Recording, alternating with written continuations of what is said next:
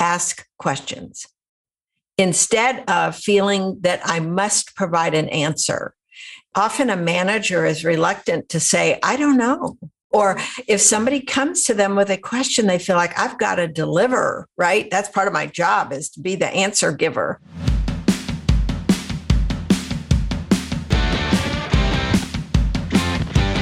From Ray & Associates Studio, this is Unsuitable, a business and financial services podcast for entrepreneurs, tenured business leaders, and others who are ready to look beyond the suit and tie culture for meaningful, measurable results.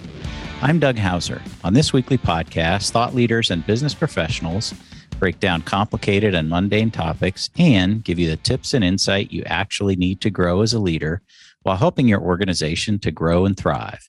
If you haven't already, hit the subscribe button so you don't miss future episodes. And if you want access to even more information, show notes, and exclusive content, visit our website at www.raycpa.com/podcast and sign up for updates. With the rise of virtual work and a stronger reliance on virtual tech in the workforce, achieving clear and productive communication within your team can be harder than ever. How can you sense someone's true intentions behind the keyboard? How do you achieve a true connection with your team when so much of our lives are virtual? Is your message truly being received?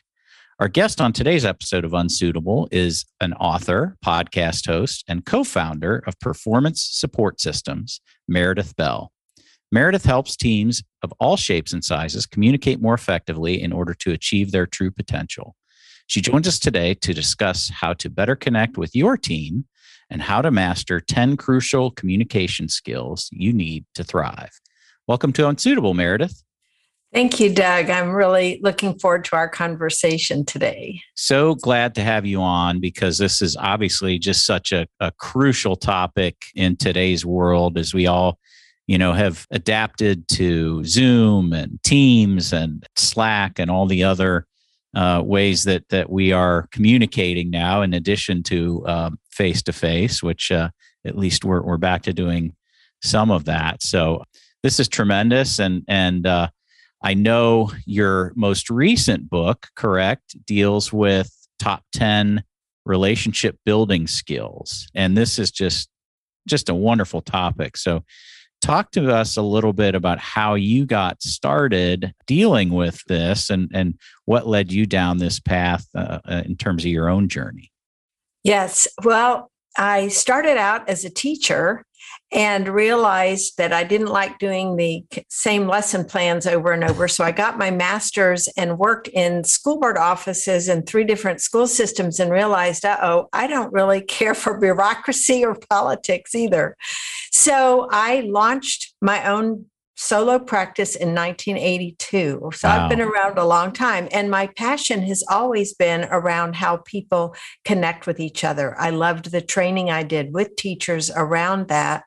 And so that's what I decided to focus on, building stronger team relationships, helping leaders communicate more effectively. And I did that for quite a while as a solo consultant, and then met Denny Coates, who's been my business partner for 30 years now, in 1990. And we started collaborating on some things and decided to merge our 2 companies, brought in a third partner who managed everything else and still does. Nice. And so that has been our passion all these years, because we know that there is so much pain and suffering around difficult relationships at work. And so much of it is because we aren't taught in school or anywhere how to really connect with another person, how to communicate well. And so with all the years of experience Denny and I had, first as consultants and trainers ourselves, and then having software products that help facilitate this, we decided to publish books that really consolidated our best information so it would be available to more people. Excellent. So you do, I take it then, you still do a fair amount of leadership and executive type of coaching when it comes to more effective communicating and team building and those types of things? We actually do more of coaching the coaches and helping people who use our products. Gotcha. So we're still involved, but not as much delivering one-on-one personal services ourselves. I really love that role, again, as teacher, of helping others use our tools to be more effective in their leadership role or as a consultant in a company. That makes sense. And I think it's something obviously we can all improve upon, each and every day in our certainly our business and professional lives. So talk a little bit about how you develop these top 10 relationship building skills and what those are all about. Sure. And I want to point out the title is Connect with Your Team, but the subtitle is Mastering the Top 10 Communication Skills, because you never get to the end of it. Right. To me, this is a lifelong journey. For sure. And, some people call these soft skills, but honestly, I think they're hard because so few people have really mastered them well. And to me, the foundational skill of so many of them is listening. Mm-hmm. That's our longest chapter because it's such an important area. So many people think I'm a pretty good listener, but in reality, we're more often waiting for our turn to speak, or we're interrupting, we're finishing someone's sentences. We really aren't totally focused on them. And with so many devices now, in front of us, it's so tempting when someone is talking, especially virtually, to, have your email up or have your phone and kind of glancing at what's going on. And we miss so much. It's a myth to think we can multitask with something important as listening. It's one thing to, do laundry or, ride a bike or, right. Work out and listen to a podcast, but it's quite another to really give your full attention to someone who you need to listen to.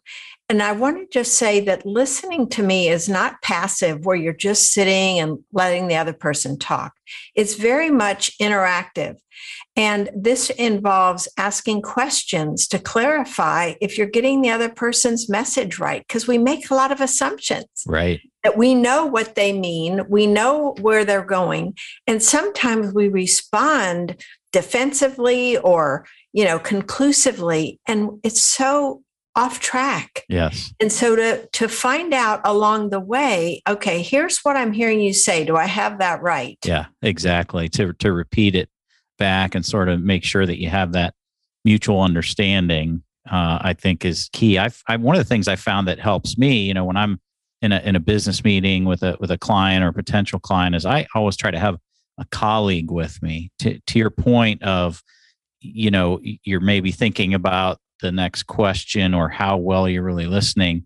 To me, that's always very much helped me absorb better in that conversation, because then I can, we can play off of each other and maybe while they're talking or answering a specific question with regard to the client's situation, I can be absorbing that, or and vice versa. They could be, thinking of the next question, or I could be. And I've found that for me, it really helps, particularly as I've gotten older. Maybe I don't know if my attention has changed or what it is, but I tend to absorb better in that way. Is that part of what you see when you talk about the team, connecting with the team overall? How does that kind of play into the whole thing? Well, I think a key thing is everybody is responsible for their own personal leadership. Mm. And so we don't need to rely on the manager of the team to give all the directives. In fact, giving directives doesn't go over very well anymore these days. No. And so it's each person taking responsibility to ask questions if something that has been given as a project or a deadline, to get clarity around that with each other. And I think another key thing is the level of trust that has been developed will be a determinant of how comfortable and safe people feel being honest with each other. Yeah. So one of the important aspects of, creating a healthy team and culture is people being able to give feedback to each other, both positive and constructive. And if I have seen you blow up when someone else points out something to you, I'm going to be reluctant to bring that up, because why do I want to subject myself to that kind of reaction? So this to me is where these skills are so important for everyone on a team to learn, not just someone in a leadership role. Yeah. Because if I do need to give feedback to a team member who hasn't delivered on something they said they were going to do, what's an appropriate way to do that? Yeah. And, all of this goes back to not making assumptions about other people, because we can get these stories going in our heads. In fact, have conversations in our head, right, with the other person when they could be operating from a totally different motivation, reason than what we're assigning to them. So it's really important to check it out. Yeah. Now, how do you avoid one of the I know chapters in your book coach people to think for themselves, which I love as the father of 3 20-somethings. That's what I view as one of our main jobs as parents. But how do you do that? How do you coach people to think for themselves? I see so much of that in personal society where, we've got overprotective parents and things like that where, to me, that independence isn't maybe taught as much as it could be or should be. How do you go about really doing that for people? I just love that question because it applies to parents as much as to the workplace, in families. And so there's a really easy answer in terms of a kind of a basic premise to have in mind. And that is ask questions. Okay. Instead of feeling that I must provide an answer. Often a manager is reluctant to say, I don't know. Or if somebody comes to them with a question, they feel like I've got to deliver, right? That's part of my job is to be the answer giver. When really, as parents, I love that you brought that up about parents, because I feel one of our responsibilities as a parent is to prepare our kids for adulthood. Yeah. My daughter's now 37, and so I'm dealing with grandchildren That's that awesome. we're trying to help with this. And I'm really proud of the way she and her husband ask them questions. And so here's just some examples that people can adopt. The fundamental one is some version of this. What do you think? Yeah. Before we jump in, just have that in your mind. Oh, well, what do you think? So here are some versions of what do you think? Well, what options have you considered so far? What ideas do you have for this? That's perfect. Or even to say, well, I have an idea, but yours may be a lot better than mine. Tell me what you're thinking. So you refuse to give a ready answer, even if you're pretty sure or confident you know what it is. Because part of our role as leaders and parents is to help people become more self-reliant. Yep. Because otherwise you are in a role of micromanaging, what they're doing. And you don't have time to do your own work because people are constantly coming to you feeling they've got to come to the boss, right, or the manager or the parent to get an answer to this. And part of that you need to look at within, how comfortable am I with people making their own decisions and possibly making a mistake? Yeah. We call that failing forward. We have that as part of our mantra in our organization. You have to let people do that.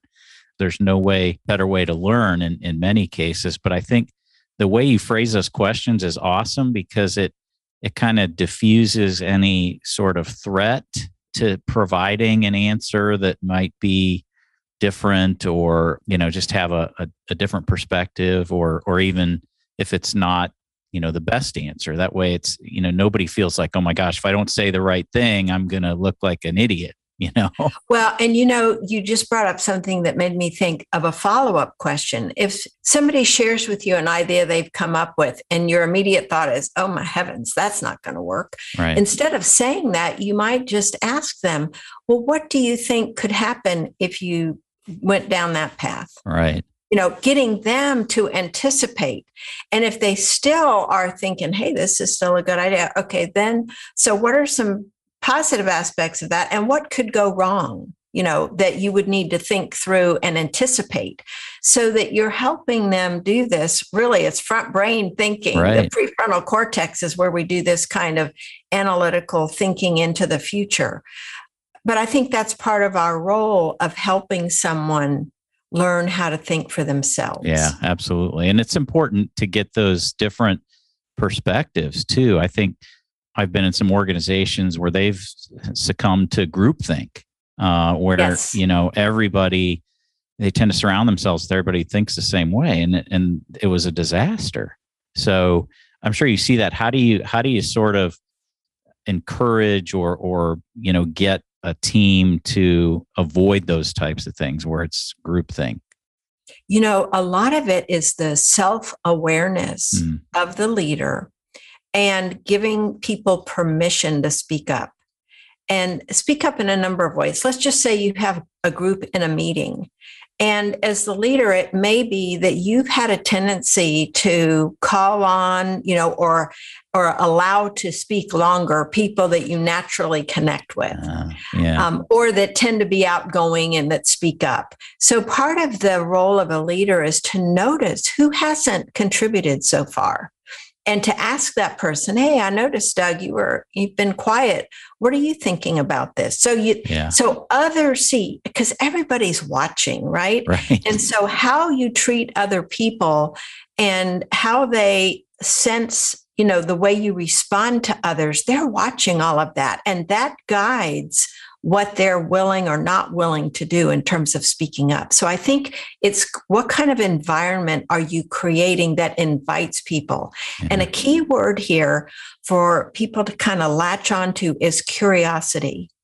If you can come to a conversation or to a meeting with a spirit of being curious, with not having your mind made up, with being open to the ideas of others, and then you affirm those ideas and don't immediately say why it won't work.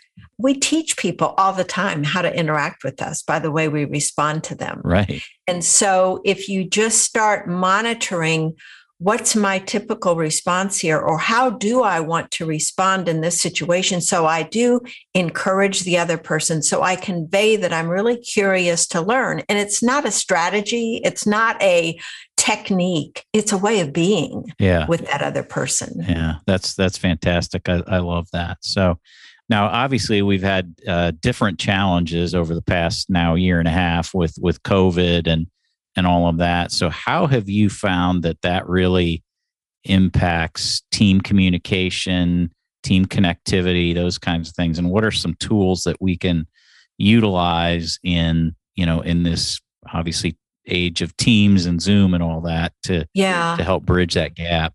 We have to recognize the importance of one-on-one conversations. So while it is more time efficient to have, group calls, the aspect of continuing that relationship building, even if it's just 5 or 10 minutes, to, ask the person, how are you doing? What's going on? What's been a day brightener for you? What are you challenged with? How can I be of help and support? That is so huge. And sometimes we don't block time to do that because we think it's going to take too much time. But I can tell you, when someone senses that you deeply care about them and their well-being, they will go to all kinds of lengths for you. But if they don't sense that you care, then they're going to look for ways to avoid doing so many things that you could be accomplishing through them otherwise. So to ask yourself, what does this person need from me that will help them be the highest performer they possibly can? Gotcha. And that can be different things for different people. Sure. One person may just need a 2-minute call, right? Another one may need 15 minutes. So we have to recognize everybody doesn't have the same interest or need. Yeah. And appreciating and respecting the differences among people. So we don't have a single recipe for all, but that reaching out and taking the initiative to stay in touch and just ask, what do you need from me right now? Yeah. How can I best support you? And here's an interesting question to ask. This is related to the skill of receiving feedback, but it ties in with your question of how to best connect with other people. And that is to simply ask somebody, this takes courage. What's one thing I could do differently that would make your experience of working with me better for you? Better. Yeah. What's one thing I could do? And you could even ask that of family members, right? Yeah. What's one thing I could do that would make your experience of living with me even better for you? Because we all have blind spots. Yes, and sometimes people think, it can be a tiny irritant that we have no idea because they haven't told us. But if we ask and they sense we're genuinely interested in finding out what that is, they'll open up and tell us. And that creates a bond right there if we say thank you and express appreciation and then make an effort. If what they're asking is reasonable and something that's fair, then if we make that commitment and change our behavior based on something they've requested for us, the trust, the impact on the relationship is amazing. Yeah, I love that because you really, that makes it, you connect then on a personal level in that you're both sort of giving in that relationship, whether it's professional or personal. You're offering something to that other person, and as you said, you show you care by just demonstrating some empathy. And when you have that connectivity like that, boy, it's just like you said, the relationship is so much stronger. And you're going to get better feedback, I would think, constructive feedback, right? From on a professional level, from everybody. Exactly. When you respond in a positive way, when somebody gives you that feedback, they're going to feel freer to open up about other things to you. And the flip side of that, Doug, in response to your question of how do you, keep things going when we're working remotely, is find things the other person has done that you can express appreciation for. Because we all need that. I will tell you, many years ago, I attended this conference for marketing, it was on marketing for business owners. And I attended this event on a regular basis because I just loved the guy that was the president of the organization. And I made a point at every conference to just go up to him and say, Bill, I really appreciate that last speaker and what they brought up. Thank you for bringing in that person and finding something positive to say. Because if you've put on events, that people complain about all kinds of stuff. And that's the majority of what you hear. Yeah. But I'll never forget. Now, this is a guy that was a multimillionaire many times over. And one of the times that I said something positive to him, he said, Meredith, you are such a positive person. Can I get you to call me every day? And it just dawned on me how, no matter what level of success someone achieves, we all have some self-doubts. We all hear negative things. So you can't overdo giving expressions of appreciation to someone else. Yeah, it's impossible, really. If it's genuine, comes from the heart, they sense it. And that, again, goes a long way to keeping someone encouraged and motivated to give their best. Absolutely. Well, this is awesome stuff, Meredith. I could certainly talk all afternoon about this, but obviously your book here, Connect with Your Team, is out there. But how would folks in our audience get a hold of that or get a hold of you? Do you have a website location that they can go to? Yes. Thank you. Yes. Our website is growstrongleaders.com. And as a matter of fact, on the homepage of that site, we talk about how our book, Connect with Your Team, can be used with another book we have called Peer Coaching Made Simple. So people can work in pairs to help each other with improving their communication skills. Excellent. I'm also on LinkedIn, Facebook, Twitter.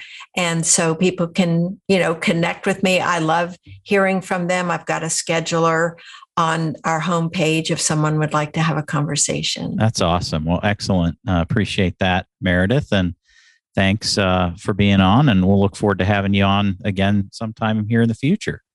Thank you, Doug. I really enjoyed our conversation. Yep, absolutely. And if you want more business tips and insight or to hear previous episodes of Unsuitable, please visit our podcast page at www.raycpa.com/podcast.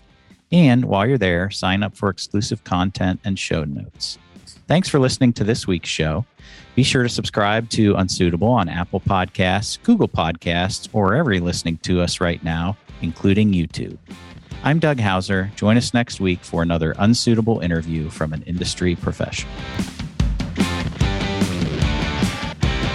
The views expressed on Unsuitable on Ray Radio are our own and do not necessarily reflect the views of Ray & Associates. The podcast is for informational and educational purposes only and is not intended to replace the professional advice you would receive elsewhere. Consult with a trusted advisor about your unique situation so they can expertly guide you to the best solution for your specific circumstance.